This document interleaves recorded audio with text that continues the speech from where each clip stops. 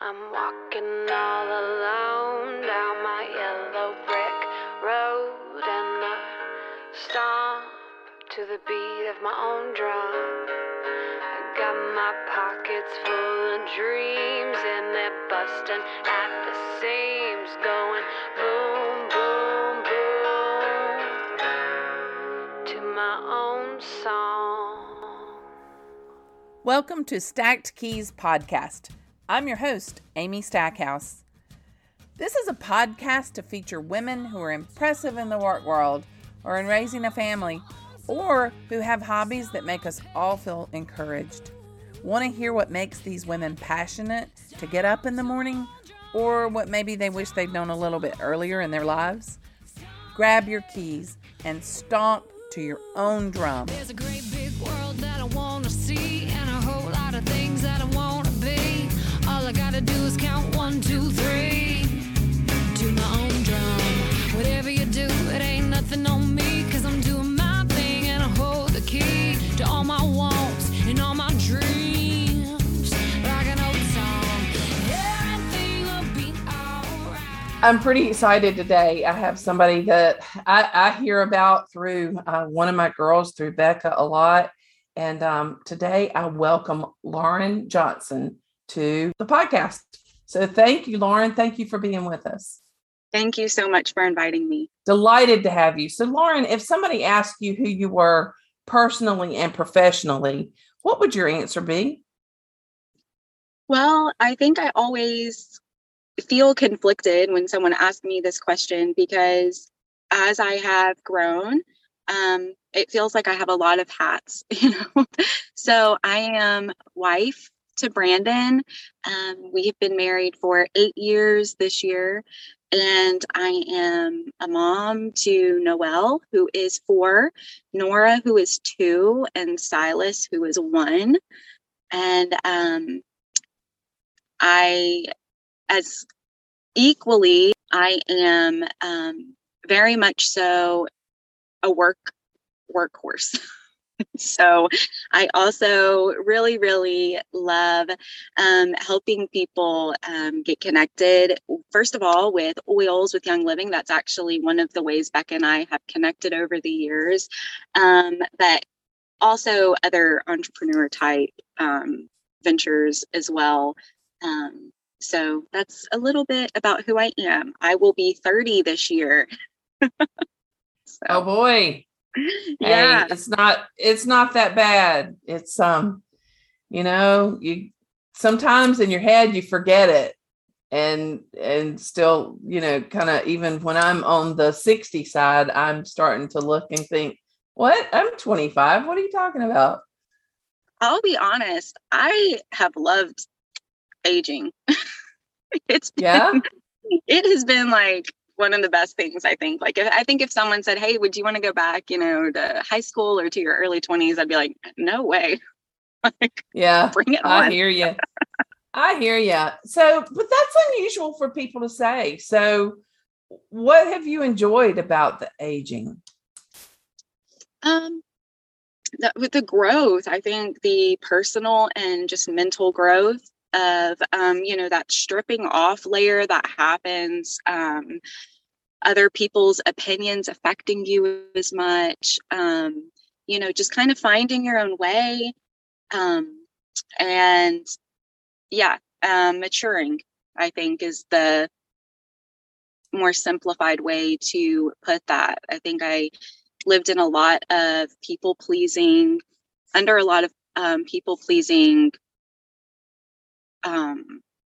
stressors or just burdens over the years, insecurities. And the longer I've been married, which has been, really like one of the hardest relationships I've ever been in, it's just like this constant, okay, how can we make this better? I have a great marriage, but it's still hard to communicate with someone all day, every day, and learn how to live and, walk through life together. And then, of course, having children brings on a huge layer of stress that it's just been really freeing to become older and mature in that way. That makes sense. So, It does. And I love hearing that, because a lot of young women in your exact situation of balancing entrepreneur career and home and family, young children, and spouse, it gets even harder, and they get more self-judging and more locked in that, oh, everybody's looking at me kind of thing. It sounds like you've kind of found a little bit of a secret there. So what's your secret?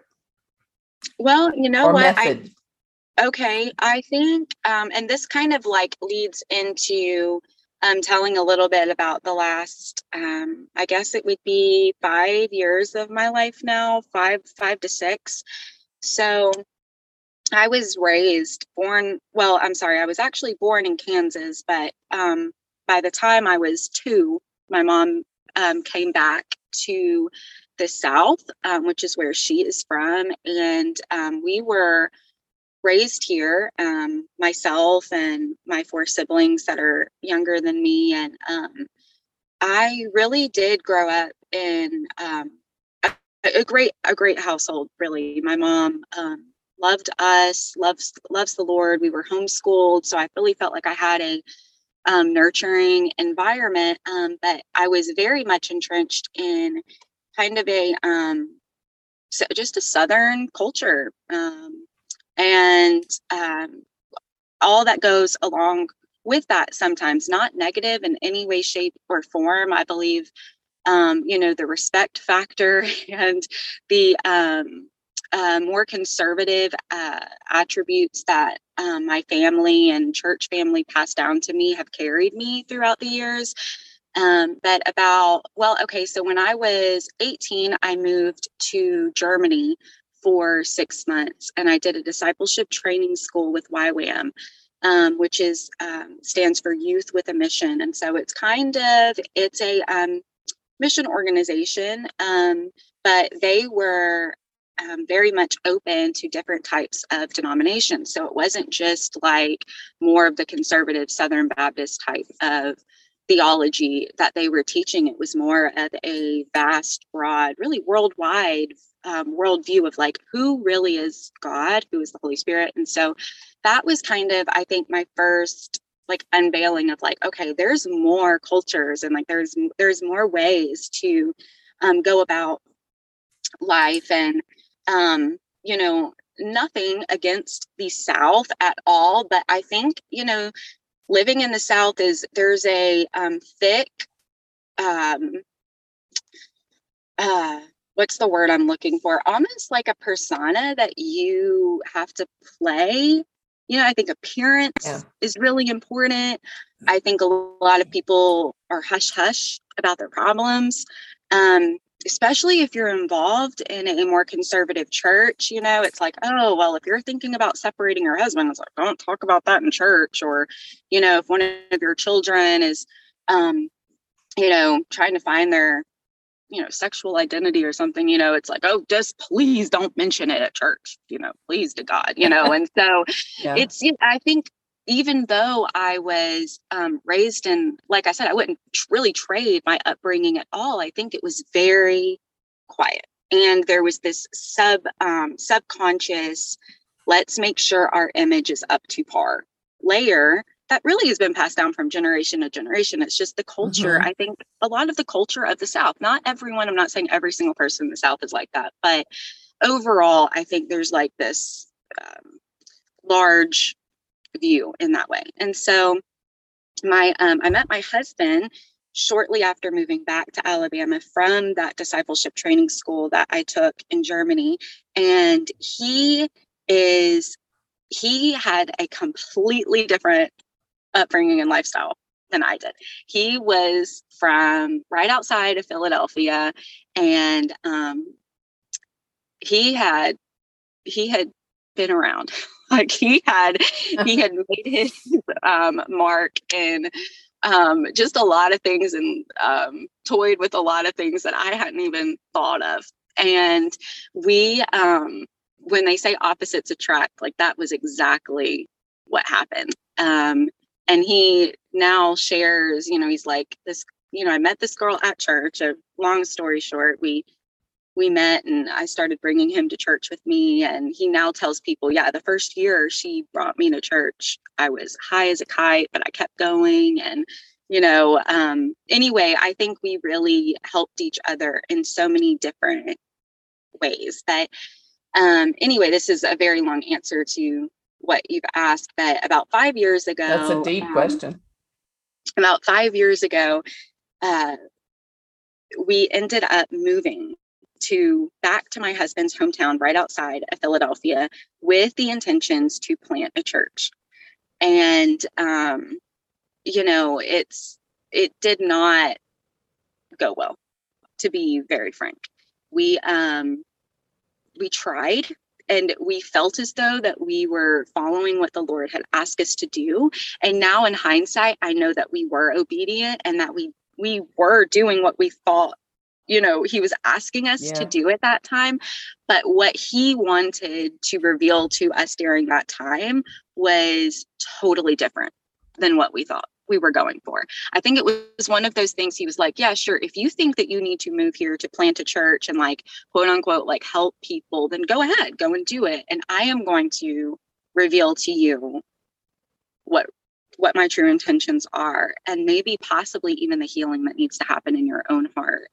And I'll be honest with you, the time that I spent in Pennsylvania, I feel like absolutely ruined me for falling back into that.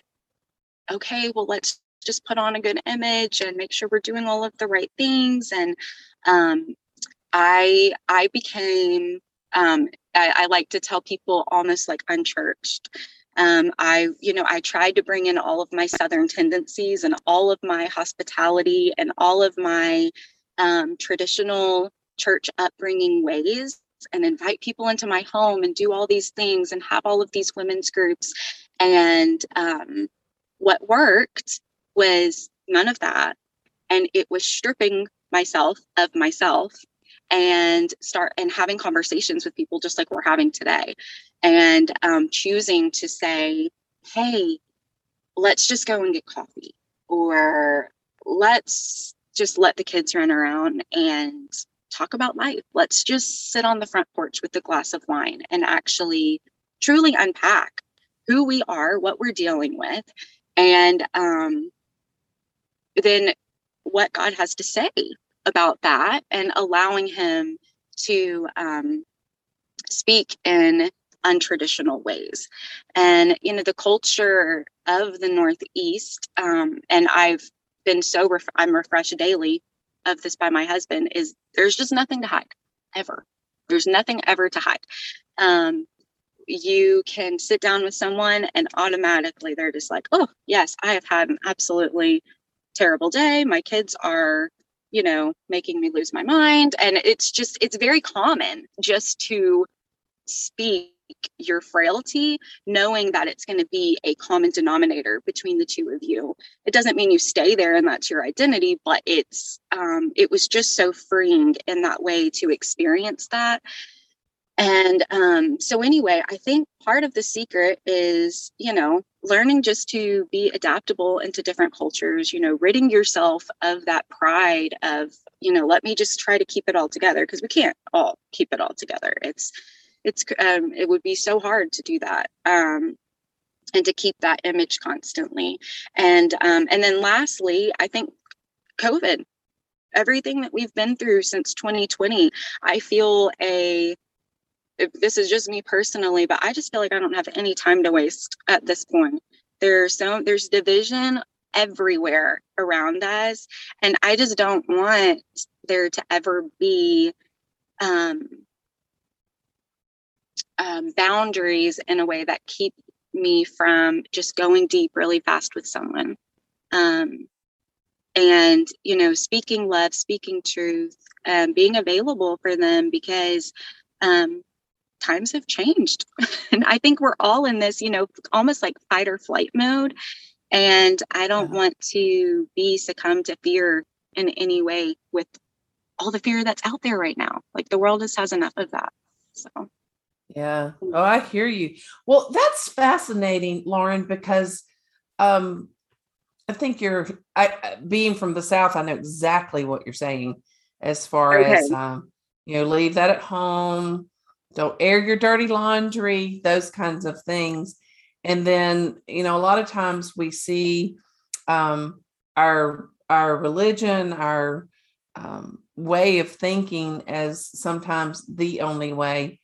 And when you kind of bust that open, you find out that people are people. And Yes. and so it sounds to me like that's where you've kind of landed, is people are people. And you actually have quite a spectrum in your motherhood of people to relate to, from having the little to the toddler to, getting older. I mean, that just kind of widens your reach of people. So you moved off, and then you came back, and Yes. and then you started your entrepreneur life as well in the midst of that. So Yes. tell me Oh, how yeah. you got into Young Living, maybe even talk about Young Living and what it is and kind of what it brings to your home. And then Okay. also that's probably another platform for meeting people and growing. So just launch straight into that part of your life. Absolutely. So we were in Pennsylvania early 2000, well, I'm sorry, summer of 2017 we moved. And that's when we were still, obviously like full-time, putting our efforts into church planting. I had my first daughter November of 2017. And I was 26 and had just come from really, I worked full time pretty much since I was 18. So, 8 years, almost 8 full years of working full time to, okay, what am I doing? Right. So like I'm church planting, but like, what is this? Like, what am I doing all day, every day to fill my days and my time? What does this new rhythm look like? And then, of course, reevaluating that again with a newborn. And I think there's a lot of searching that goes on during that time of young motherhood of just like, am I feeling fulfilled just by changing diapers all day? I mean, obviously, there's so much more than that. But as far as the brain capacity goes, you're just like, well, I feel like I can just do so much more. Um, and so my wheels were just constantly churning. I think the money aspect was one thing because we were raising support from church planting, but we were living off of that versus the two full-time salaries that we had as a couple become accustomed to. And then of course now you have a baby. So you're thinking, okay, well, how can we provide better? And like, just have more income coming in. And I just kind of launched head first into sharing. First, I've always danced. I guess I need to start with that. So I was like, okay, how can I teach ballet here? Because that'll bring like money in, right? But then there was like there's this constant wall that you hit having a baby and then not living around family to have babysitters. And so that was a huge, it just felt like I was constantly getting like knocked down. Every entrepreneur idea that I had, it was just like childcare, So how am I going to do this? And I remember sharing online about this, just kind of like popping on Instagram, and just talking about the woes of what was going through my mind. And I had a girl reach out to me. She was actually from Huntsville, Alabama. And she was like, hey, I think you would like really benefit from oils. And this was like November or December, like right after I had Noel. And I'm like, okay, I don't even know what they are. So my mother-in-law had given me a pack of essential oils like 10 years ago now, I think, like when my husband and I were dating, and they sat in my cabinet for forever because I was like, I don't even know what these are. They don't really smell good. I like candles more. Whatever. And anyway, so time went on a few months passed, and my daughter continued to get older. And so then I was like, okay, well, now she's a little bit older, so my husband can watch her. So I'm just going to go start teaching dance. And that's what I did. I started my own dance business. It was called Beginning Ballet by Lauren for preschoolers in Conshohocken, which is right outside of Philadelphia. And so I started doing that, and all of the kids that came to my class were always sick. Like, imagine that, preschoolers with colds all the time. And so I was scared to death that I was going to get sick and then bring it home to my daughter. And then I wouldn't be able to go and teach dance because I don't have any childcare again. And so now I'm posting online about that. Okay, now I've started my new venture, but we're going to get sick and I don't have any babysitters. And this girl reached out again and she was like, hey, I think you would really benefit from oils. I was like, okay, so now I started to do my research, right? And I'm like, what are essential oils? How do you use them? What are they? And her name is Ashley, and she sent me a roller of thieves, frankincense, lemon, and copaiba. And so for my immune system, and then she even made a roller with the same ingredients, but with less amount for my daughter, Noelle. And she mailed it to me. And I remember receiving that package, which was just so generous because at the time, like I said, I was still constantly just like money, money, money. And I knew that this was an investment that I was going to have to make. And I wasn't really sure if they would work, And so I remember that she gave me these rollers and I immediately started rolling them up and down our spine on the bottoms of our feet. And it was probably about 3 or 4 weeks later, I found myself still using these rollers at a play date. Like, it was an online play date. I didn't know anyone there. And I had just decided that I was going to be brave enough to go. And I went with my daughter and let her play with all of the equipment and touch all of the other kids. And I realized, wow, maybe these oils are like actually helping our immune systems in some way, but like I wasn't putting all the pieces together. And then the next week I found myself at a book club with, again, like 20 women I didn't know. I just found it online and I just went. And this was a city that I didn't know really anyone in. I hadn't made any real connections other than teaching dance. And so I started doing more research, and I found out from an Oils 101 class that the exact oils that were in the immune boosting roller were actually, especially the frankincense, the clove that's in the thieves, and the lemon, were actually fantastic for postpartum anxiety and depression as well, and aiding in that. And so all of a sudden I was like, wait a minute, I've been using these consistently. My family is now staying well, and I feel so much braver. Like, maybe they're actually working, So it wasn't like this automatic, I swiped the oil down my spine and automatically felt amazing. But this gradual change happened, and I became a pretty firm believer pretty quickly and dove right into figuring out more about the science behind them, and I'm incorporating them into my family's life, which now they're, I can barely look in one direction in my house and my car without seeing an oil or a product from Young Living at this point. It truly has become a lifestyle for our family. That's really interesting because you had a need. Yes. And you had a community that you didn't even really know you had.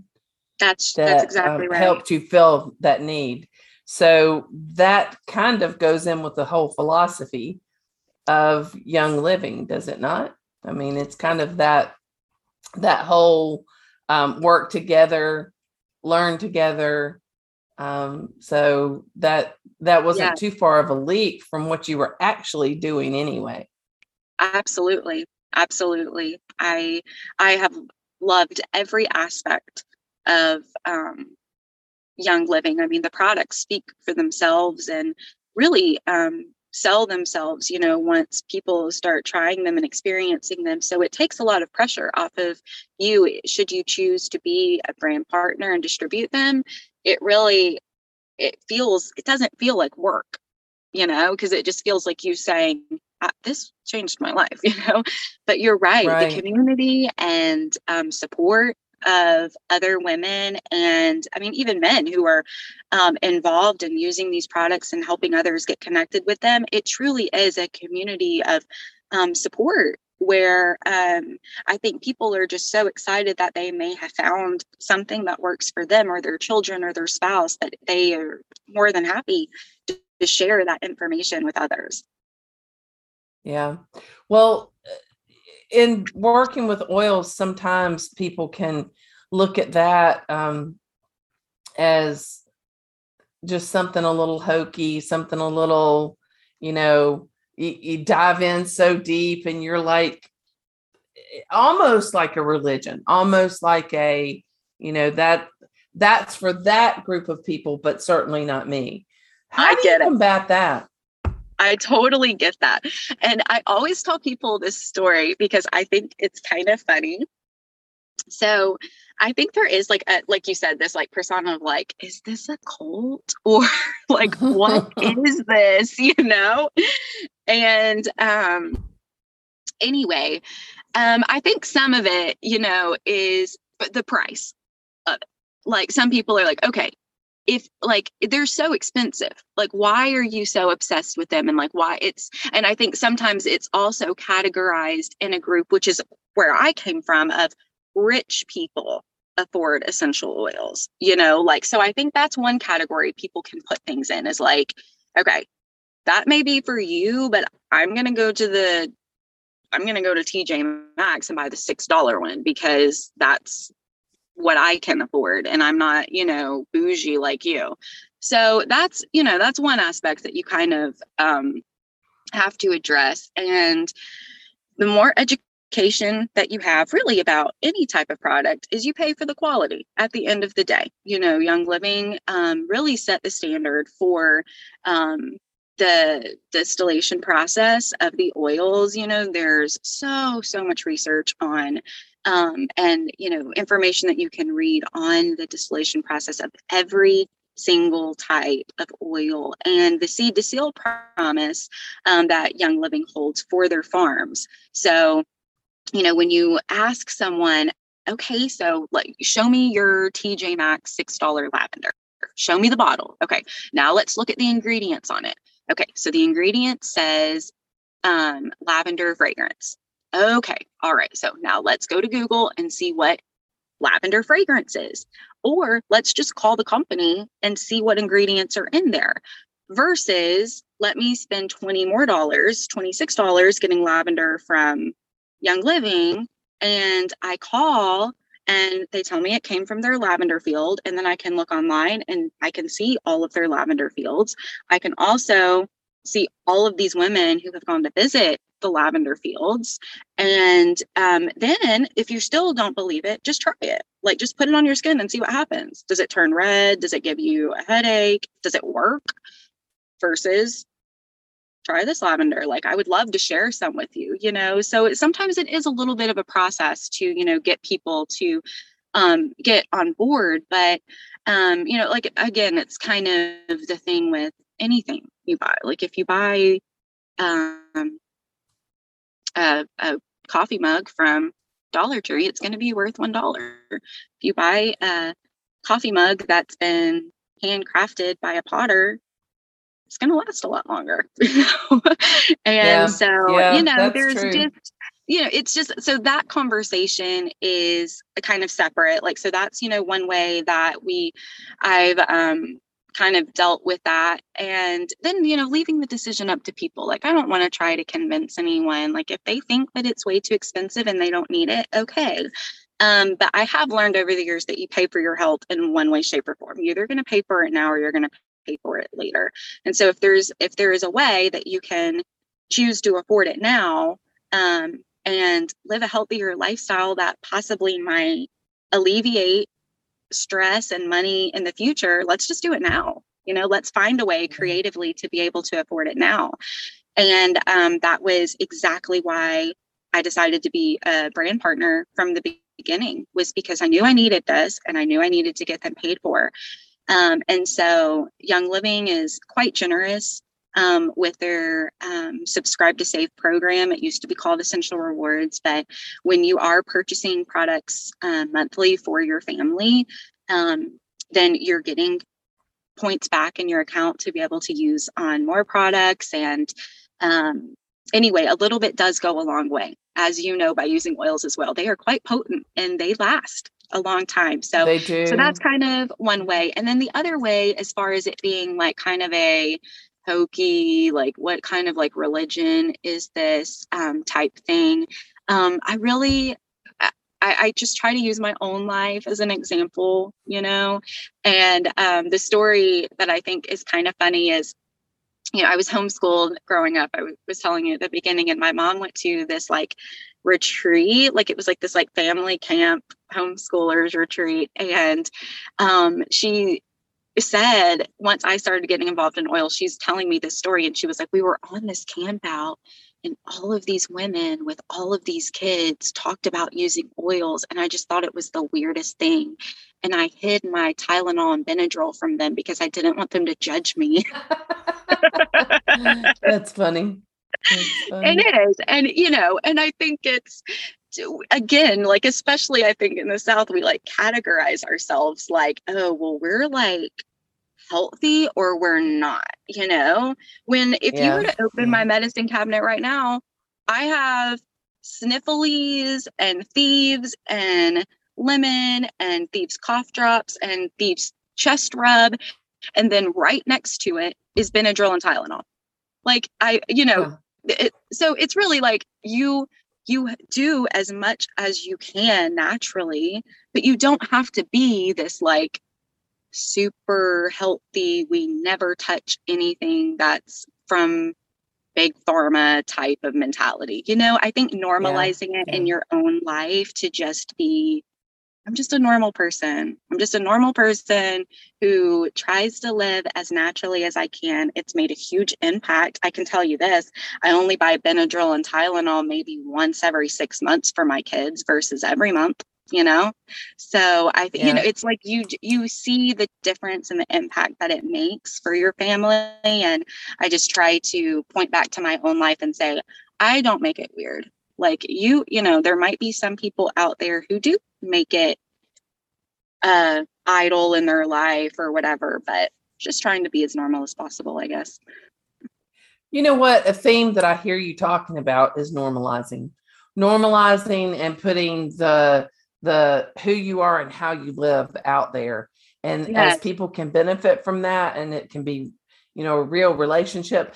Actually, when you talk about Christianity, one of the things in working with youth and talking and teaching is the way that you win people over is through your own experience, your own life, how God has made an impact in your own life. And if you can't do that, then people don't really buy from you because it's not your genuine story.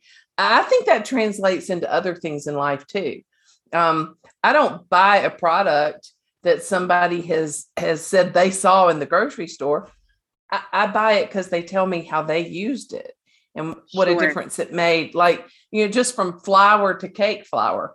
I never bought cake flour because it's like, why? And then somebody tells me, what cake flour does to their cakes. And then it suddenly I have a reason because I have a contact point. And same thing can be in Young Living. And I think that's what they do is it's personal story. It's not, there is science behind it, but there's a personal story and how you use it and what it did for you and how it impacts you. And, that's exactly right. And maybe that's what life ought to be. How does whatever impact you? And maybe that goes back to asking the question of what's your secret? It's like you share your impacts, you share what works with your kids and how you teach. And it's funny when you talk about homeschooling, we homeschooled as well. And I can remember swearing off the blue jean jumper because it was like, no, we're not going to look like that. And so, I mean, and you're laughing because you know exactly what I'm talking about. And those that are listening do too. We are horrible about having to categorize people. And so how do you protect your kids from that? I mean, you see it, you know it, you've lived some of it. How do you protect your kids? That's a great question. And, you know, the first thing that comes to my mind is I just think, thank God they're little right now. I'll be honest. I think it's a huge concern. I think, you know, especially with the world that we live in right now, the divisiveness, the, you know, people's opinions that they feel like need to be voiced for everything. It's a challenge. It's a huge challenge. And I'm definitely going to be navigating that. The older they get, you know, I think, like I said, my saving grace right now is they're still young. We're home a lot. We still have naps and, you know, those necessary routines at home to where we don't have to really venture out a ton, maybe a little bit in the afternoon, you know, once everyone's had their naps and have eaten, you know, before that dinner, bath and bed grind time. Yeah. But I will be looking for quite a bit of support and like-minded people, I think, within the next few years, because, you know, I mean, of course, you know, I think, oh, well, I'll pray and seek godly counsel and all of my, like, you know, ingrained church checkoffs. Like I'll do all of those things, and I know the Lord will provide. But I think, you know, it's going to be a challenge with the changes that are happening in our culture. What is right? What is wrong? You know, I think it's going to be a challenge, to be honest. Well, I can tell you, doing it by yourself is really tough, and finding like-minded moms that you can share some of the teaching responsibilities, some of the guiding, Yes. it's invaluable. Yes. When we moved from North Carolina to Alabama, I distinctly remember we moved, you know, like on a Saturday or something. And that following Thursday, there was a homeschool meeting. And I went to find someone who could play with my son. And that was, I mean, I went from group to group going, do you have boys? Do you have a 7-year-old? Do you have, you know, and if they didn't, I moved on to the next group because my girls were covered. They had each other, but my son needed somebody. And that night I found somebody that was his friend and is his friend to now. And even today. And so it's like, sometimes as a mom, do you find that you have to have a purpose and a mission that you execute for a child? Absolutely. Absolutely. Because, you know, each child is so different and they're unique, you know, and I think, you know, there were so many reasons that we moved or chose to move from Pennsylvania back to Alabama. The main reason was family. You know, our kids were getting older and we wanted to be near grandparents. My husband's mom is here and my mom, of course, is here, and really all of our immediate siblings are as well. So that's been a huge thing. But it's funny you mention your son, because my 4-year-old and my 2.5-year-old, really, they're both girls and they are two peas in a pod, you know. And then my 1-year-old son, he is only 17 months, almost 17 months. But I don't know if your son was like this, but he is light years ahead of where my girls were at that age. Like, scary fast. Third child. So, I mean, just very like, what happened, you know? And we lived in a row home in Pennsylvania. Our home was quite large, but our yard was 15 by 20 feet. in the backyard, Oh, and wow. chain link fence. And we shared it with our two neighbors who we love and miss so much. But they also had a 15 by 20 yard, if not smaller, because they had chosen to put gardens and whatnot in it. And so my son is wide open, wide open. He was running at 10 months. Like, not Oh, just like wow. pulling up, like my girls were always just like pulling up on things and like, please hold my hand, or just refusing to walk. And he was running at 10 months. Yeah. And so, that was right around all of that time that my husband and I's hearts were kind of like, we need something different, And so I think my girls would have had an absolutely fine life in Pennsylvania in that exact home for their entire life. They could have, gone out and met friends, like you said, and connected in other ways and been there for each other. But my son would have suffered in some ways with that adventurous and, just like that boy conquering type personality that they have built within them. I wanted more for him, and him to be able to just run more than 15 feet, And so, yes, I have found myself making huge decisions just based off of one child and advocating for them personally. Yeah, that's big. Well, talk to me. We talked a little bit, or you mentioned a little bit about this, that you've always been a dancer. Okay. Yeah. That's a hard life. It's a sport that's an individual sport, but yet it's not. And True. then it's intense. It takes up so much time. So talk to me about the life of a dancer, but yet as an adult, to start teaching, you must still have a love and a passion for it. So when I've always taken ballet, like that was my thing. I took solely ballet until I was 11. And then my mom found another studio that she felt like was very professional, but not quite as like trendy. You can kind of come into that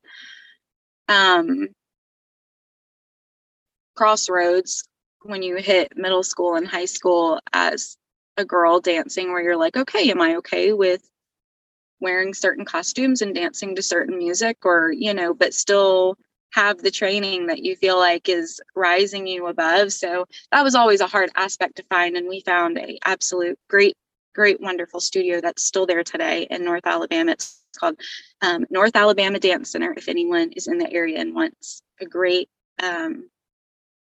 studio for their daughter. But I started dancing there when I was 11. And anyway, I did ballet, tap, jazz, and lyrical there until I graduated in 12th grade. Then went to Germany, and the specific type of discipleship training school that I did was arts focused. So I was actually able to dance I was actually able to dance during that time as well. And I think this was something fabulous that comes from homeschooling and just spending so much one-on-one time with your mom or dad or whoever is home educating you. They get to pour really just like this adventurous and a confidence within you that says, okay, so like what gifts and passions do you individually have, and how can you use them to benefit the world? Whereas, a lot of times in a public education system, you can't have that one-on-one attention to have those conversations of, well, what individual gifts do you have? Because you can't do that in a room with 30 kids. That's just a lot to process. And so my mom was excellent at figuring out what our gifts and passions were, and then really pushing us out of the nest to say, okay, well, then go help someone with that gift. And so that has always been something that's been so life-giving to me. I will say I feel so distracted, I think, right now with my 3 kids, that it's an art. Dance is an art. It's a lot of people are like, no, it's a sport. It's tougher than football.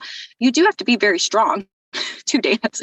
But it's an art. And I think like any type of art, you need time alone, and you need inspiration. to have that the best of that art come out.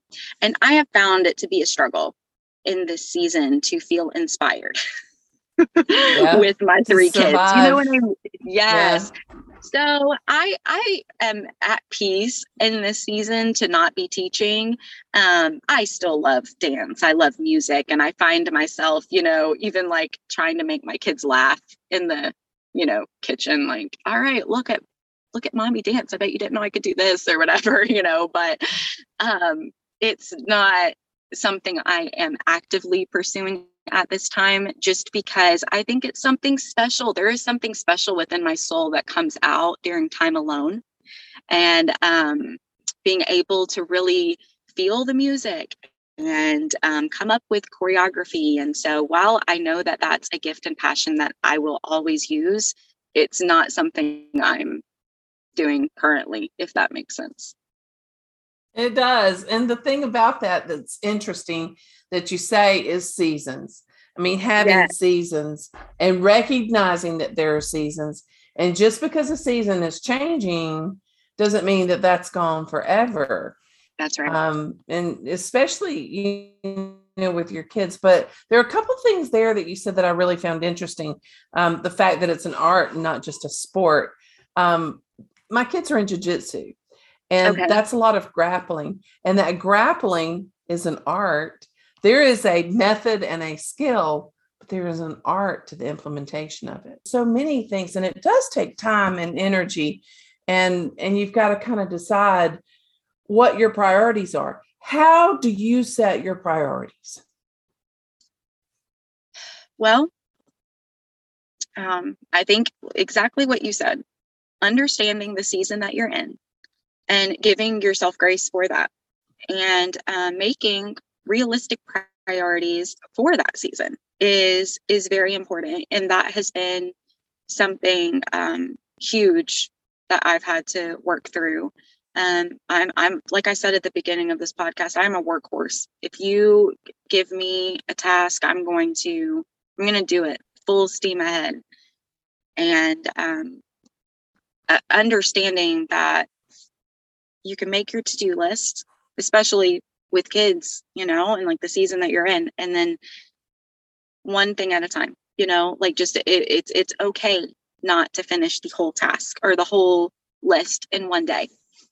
That's been really big for me. I think one question I've been asking myself recently is, what is the thing that I'm putting off, and why am I putting it off? And possibly that needs to be a priority in my life, because it might be keeping me from, moving forward in whatever aspect that is. So I am really leaning into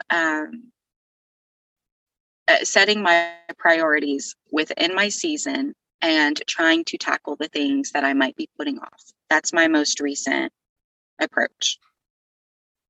That's good. And it could be a variety of reasons, and maybe even something that shouldn't be on your list to do. That's right. That's right. So that takes some being honest. Have you always been honest with yourself?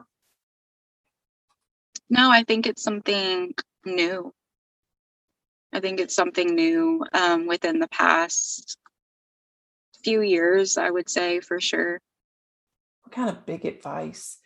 Things that maybe you learned that you just wish you'd known on baby number one? Yeah. I think, one of the biggest things is you as a new mom, and especially if you have, a partner, if you're married or, in the process of, getting engaged or married, your new family unit is your priority. And that was something that took a long time, I think, for me to really grasp that that's it. That is your priority, is figuring out how can you and your spouse communicate in the best, most effective way possible. so that you're on the same page and can then pour that love and security, support, guidance into your baby.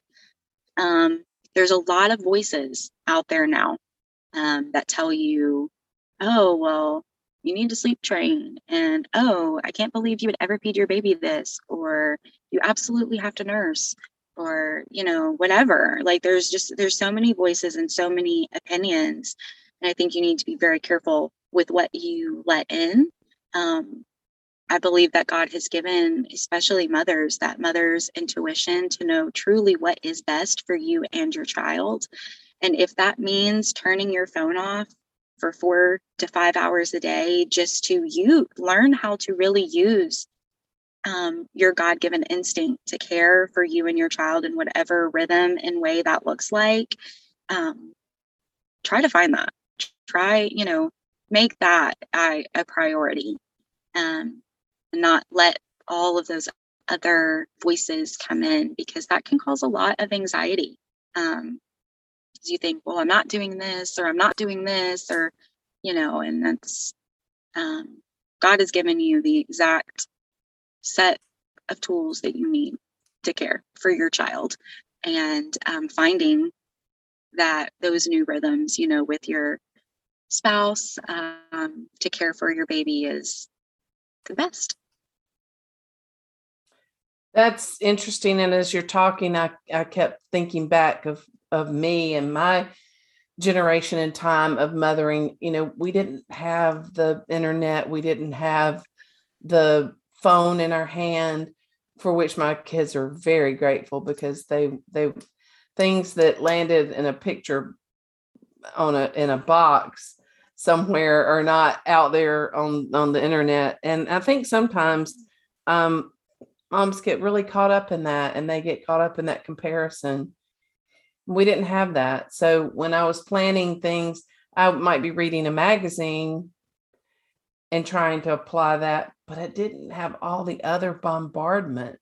I don't know how you handle that. Well, there is freedom in getting off of social media. There really is. I'm not sure if I have shared this with Becca or not, but I probably need to, in case she has tried to message me.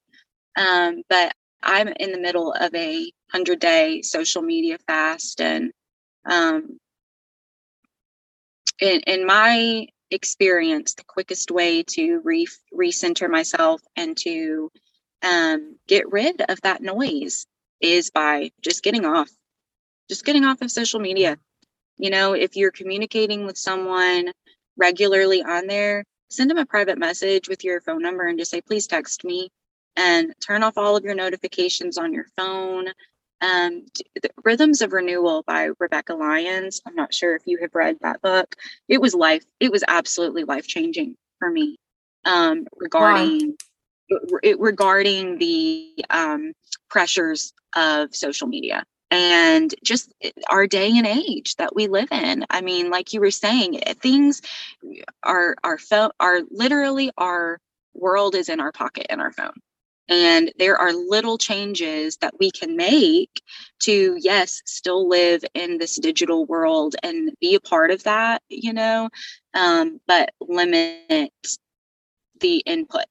Any type of limiting of the input that we can do, I think, is super, super beneficial in recentering our day and our focus. It's been a huge thing for me.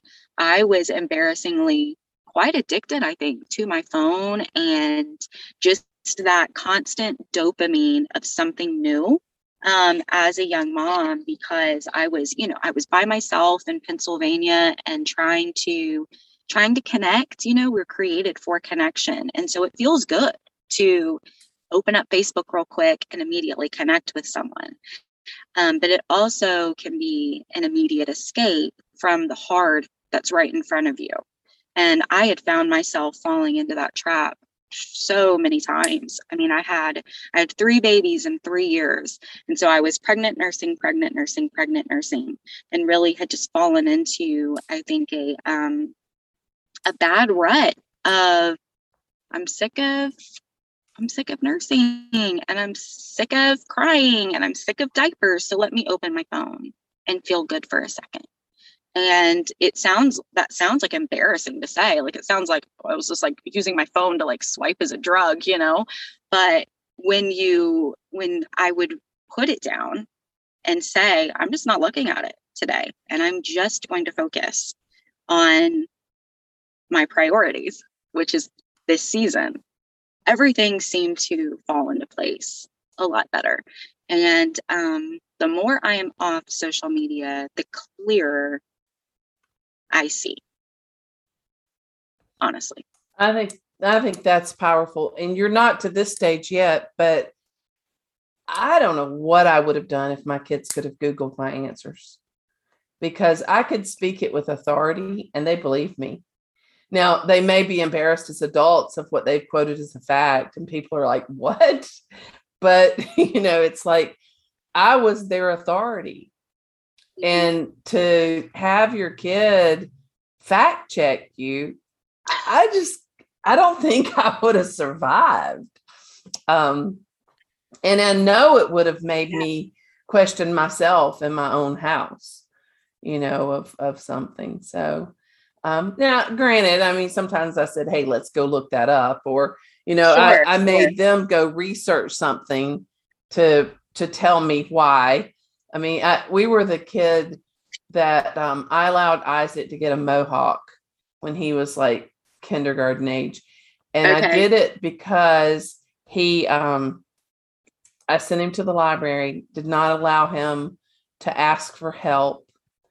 And he had to find out why mohawks were a thing.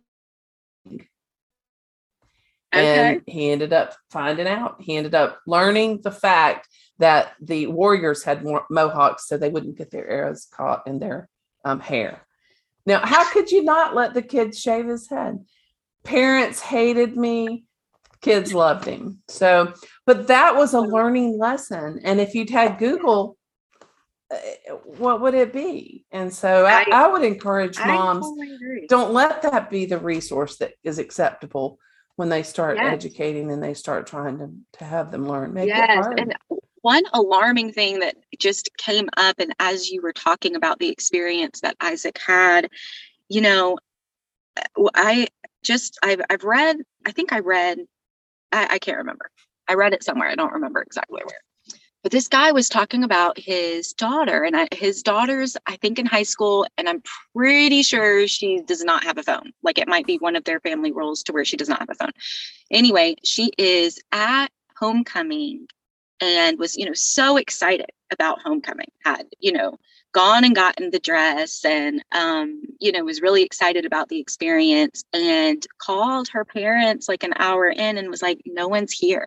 Can you come and pick me up? And they're like, what do you mean? She's like, all of my friends already left.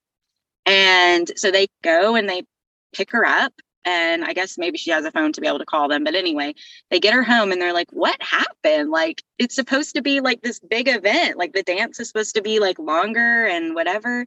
And she said, well, yeah, like, we've all been picking out our dresses. We've all been picking out our shoes. We've all like done our makeup for it. And everyone got here and took a picture for Instagram, and then they just left. Maybe the daughter has a phone, but she's not allowed social media.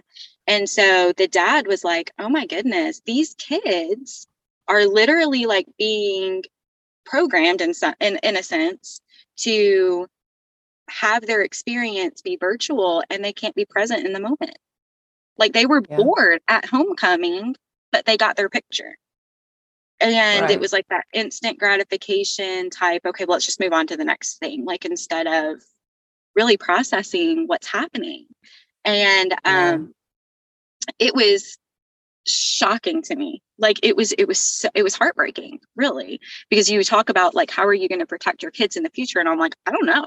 Like, God's help. Like, I just don't know. And so I was very, very excited to see on Becca's wedding invitation how it was going to be an unplugged event.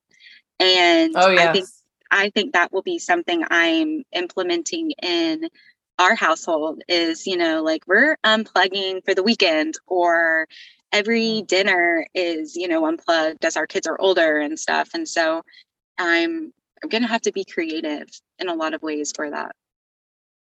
Well, you know what I have found? You have to play by the same rules.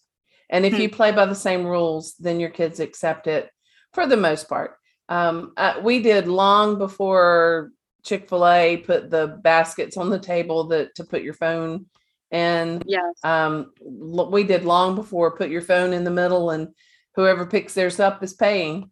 Now, we probably didn't follow through on the paying, but we did have the, hey, put your phones here. And ours went there too. And I think sometimes parents want to say one thing, do another, and it will backfire. Yeah, I'm really excited about that. I hope that everybody respects it because it's very important to Becca to not look at her pictures and have somebody's phone in their face, but to have their expressions of what is going on, and not that they have to capture the moment, but she's paid somebody to capture the moments and then be able to share that back. And so I'm really looking forward to it.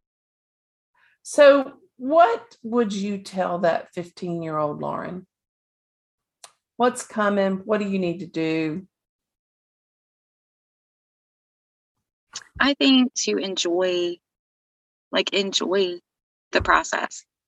I think for so much of my life, because I'm a planner, that typical firstborn planner, to enjoy each step of the way and know that literally every single thing is working out for your good in some way, shape, or form. Feeling the things and then knowing that it's working for your good.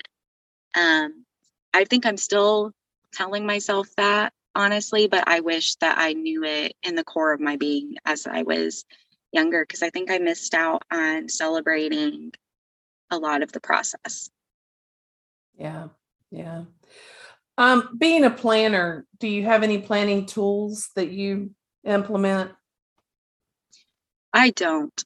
I have tried. I have bought 100 different things. I am a sucker for the Marshall's cute planner, and then it ends up just being a grocery list book. So no, I don't. In this Honesty, season, love it. Yeah, in this season, nothing has worked as far as that goes.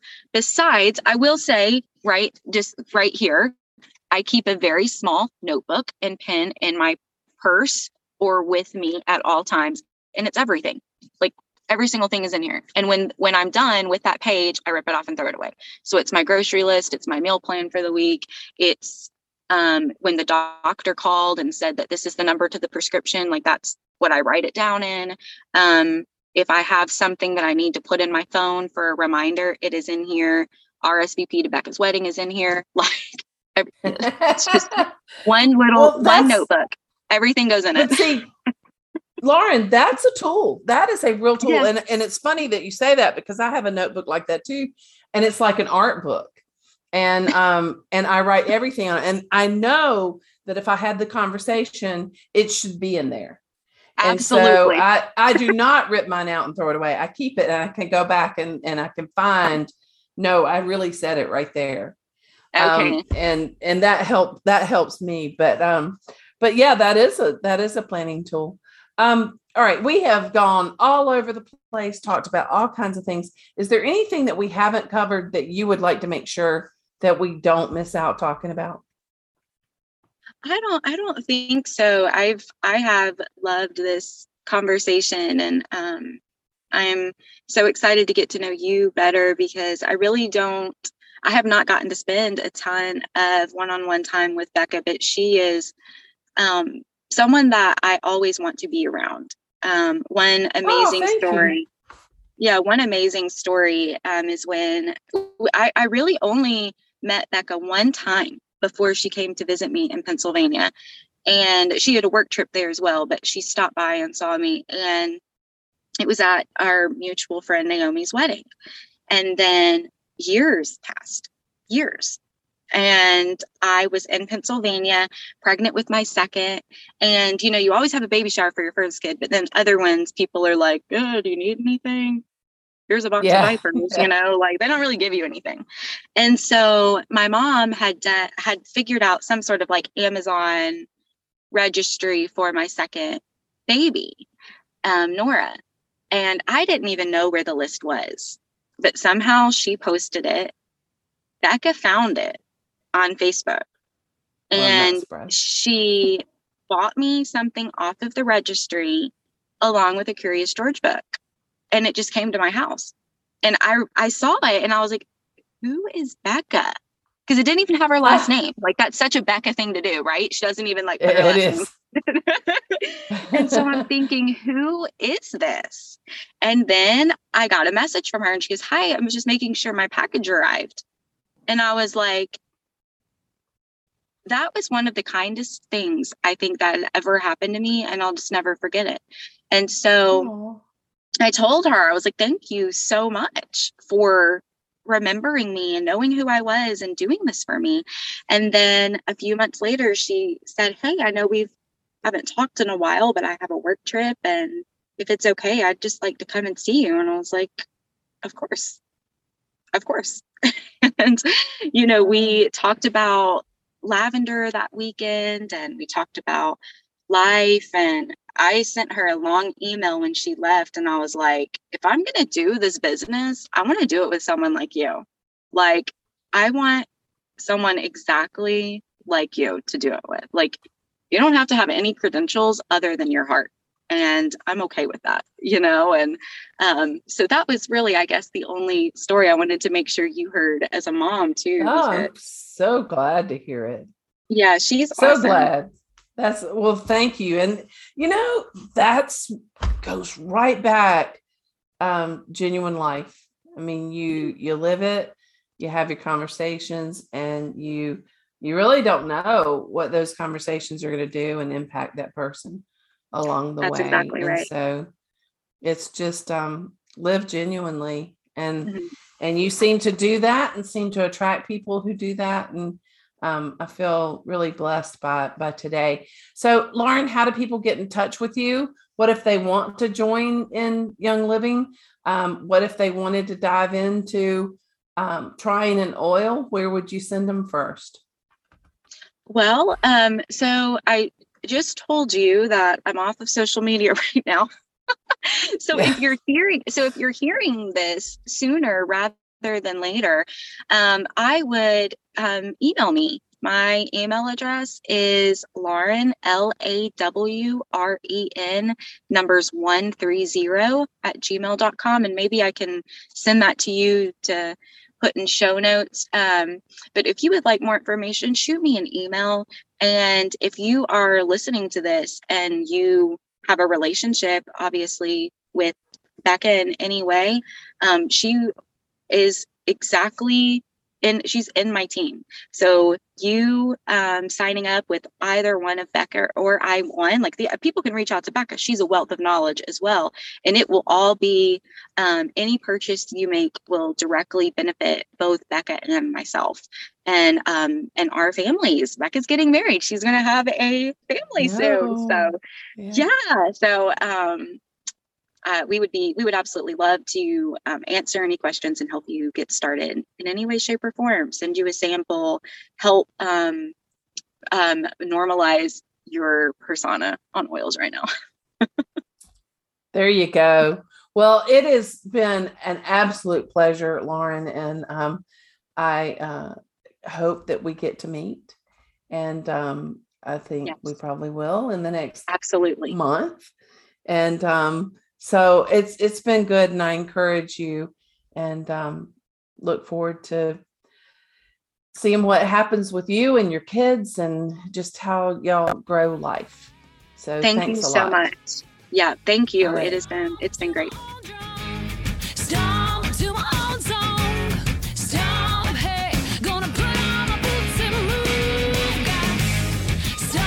To my